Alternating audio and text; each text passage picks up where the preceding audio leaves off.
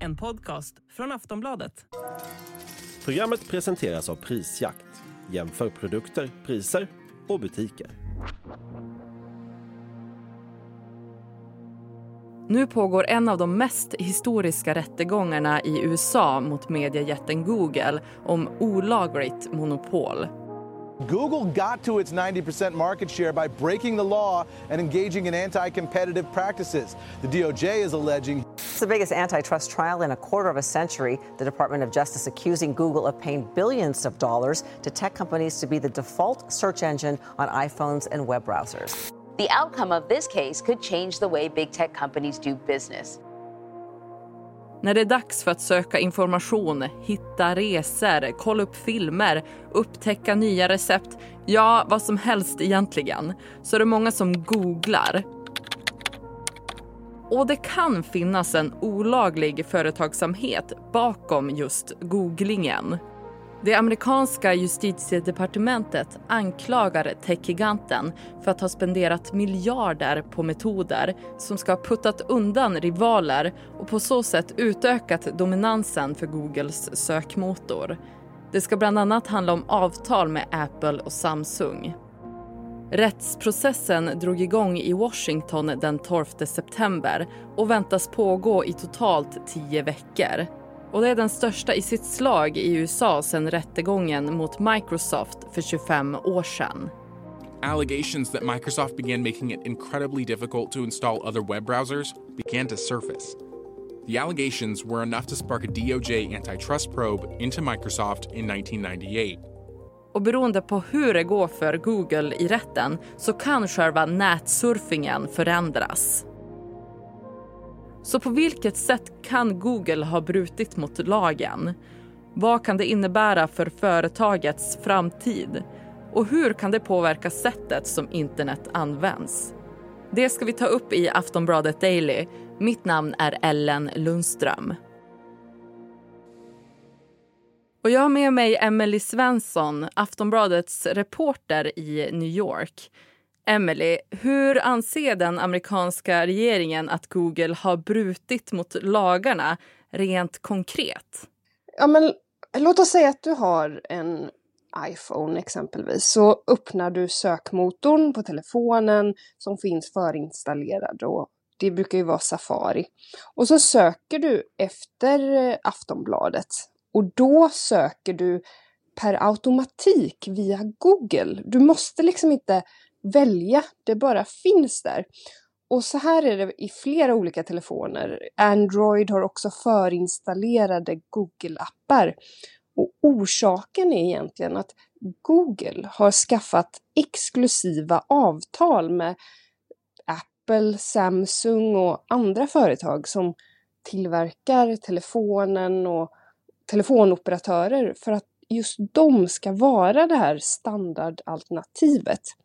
Och det här gör de via avtal som är värda flera miljarder dollar varje år. Och på så vis hävdar amerikanska regeringen att de blockerar ut annan konkurrens och ser till att Google blir en slags grindvakt för hela internet. Och den här rättegången mot Google har varit igång sedan i mitten av september. Kan du summera vad som har hänt hittills? Men båda sidor har börjat med att presentera sina argument och justitiedepartementet menar att Google stängt ute sina konkurrenter genom de här multimiljardkontrakten med företag som Apple och Samsung. Att det är så de har fått sin dominans och att det skadar konsumenter. De menar att det leder till högre reklamkostnader för annonserande företag som inte har något annat val än att marknadsföra sig på Google. Men också minskad integritet för oss som använder Google. Och de har kallat in sina första vittnen såsom Googles chefsekonom som gått igenom interna dokument från 00-talet som visar hur man diskuterade på företaget just hur strategiskt viktigt det var att Google skulle vara standardvalet på mobiler.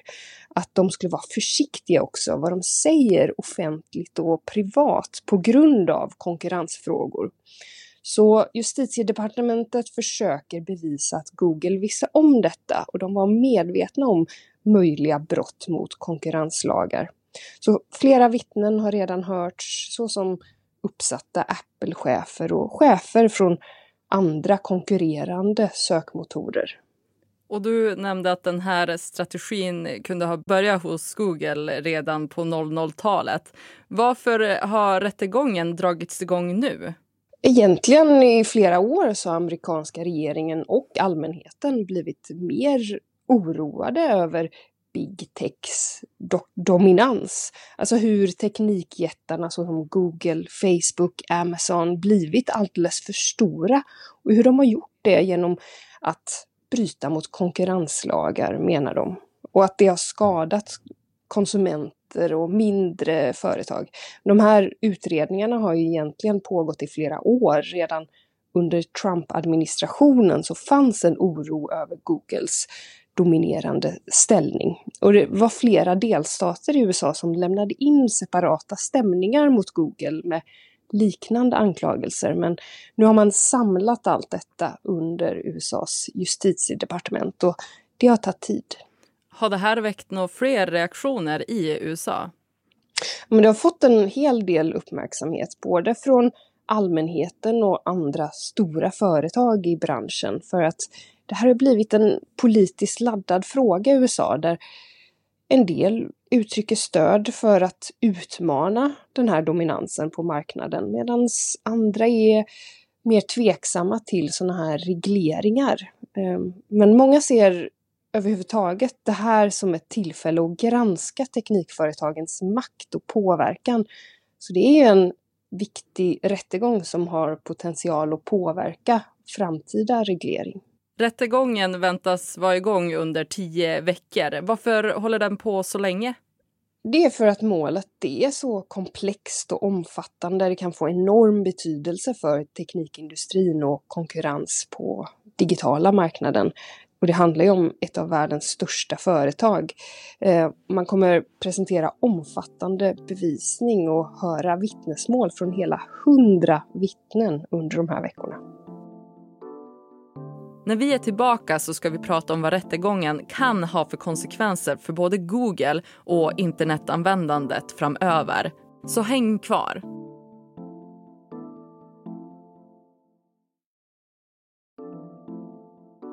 Google som företag är ett av världens största och är värt runt 18 000 miljarder kronor. Emelie, kan du berätta om hur stor del av verksamheten som just sökfunktionen står för? En enorm andel. Över hälften av deras 280 miljarder dollar i intäkter och nästan 80 miljarder dollar i nettovinst som moderbolaget Alphabet redovisar för 2022. Vi som användare betalar ju inte för att använda sökfunktionen. Men det handlar om att när du söker på Google så visas annonser som är relevanta för sökningarna. Och det är det här som är företagets mest centrala inkomstkälla. Och rättegången som nu pågår mot Google är den största som berör konkurrensbegränsning och monopolbildning i USA sedan den mot Microsoft 1998. Hur liknar de två olika fallen varandra? På flera sätt.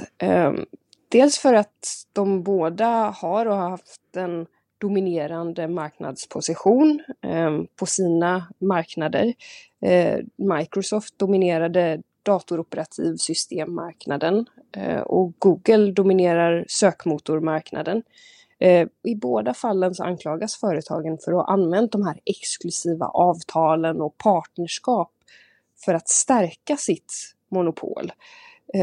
Och de anklagas för att skada konkurrensen genom sina handlingar. I Microsoft-fallet handlar det om att hindra konkurrerande webbläsare som Netscape.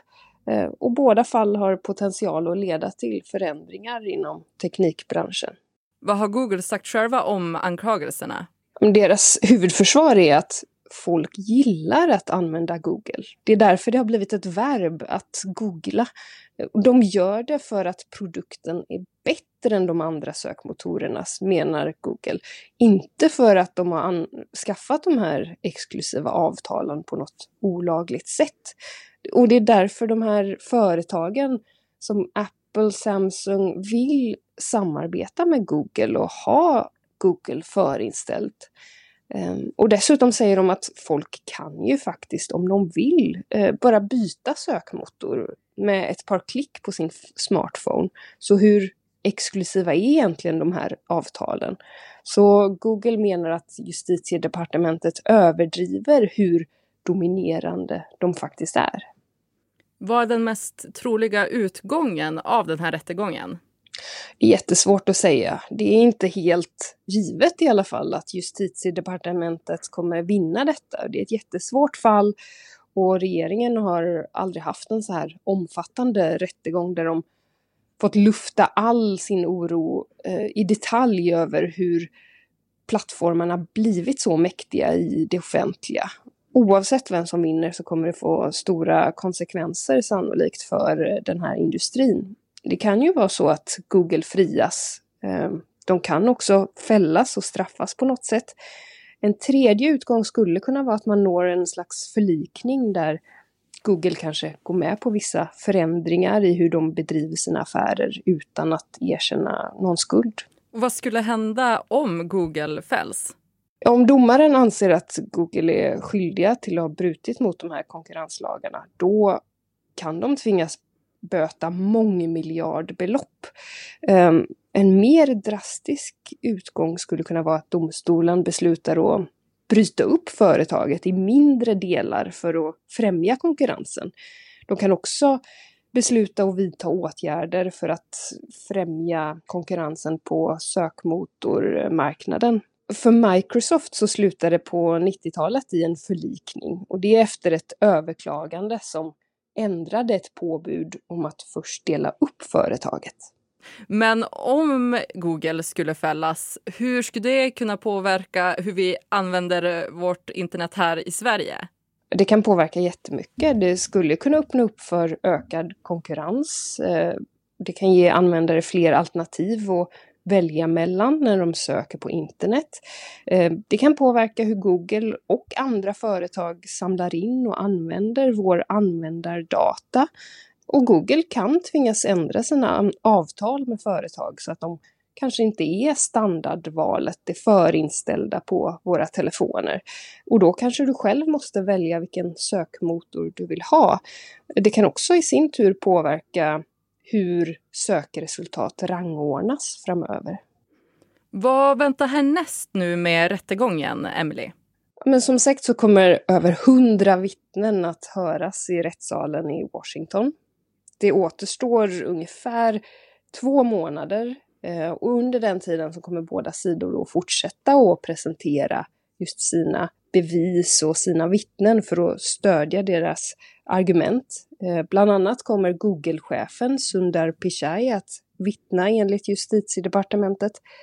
Och sen är det upp till domaren att fatta ett beslut. Oavsett så kan både Google och amerikanska regeringen överklaga. Och det kan ta flera år innan vi faktiskt ser en vinnare i det här fallet. Så det blir en spännande utveckling. Ja, vi får följa det helt enkelt. Sist här Emelie Svensson som är Aftonbladets reporter i USA. Och det var allt för det här avsnittet av Aftonbladet Daily med mig Ellen Lundström. För mer nyheter gå in på aftonbladet.se. Vi hörs snart igen. Hej då!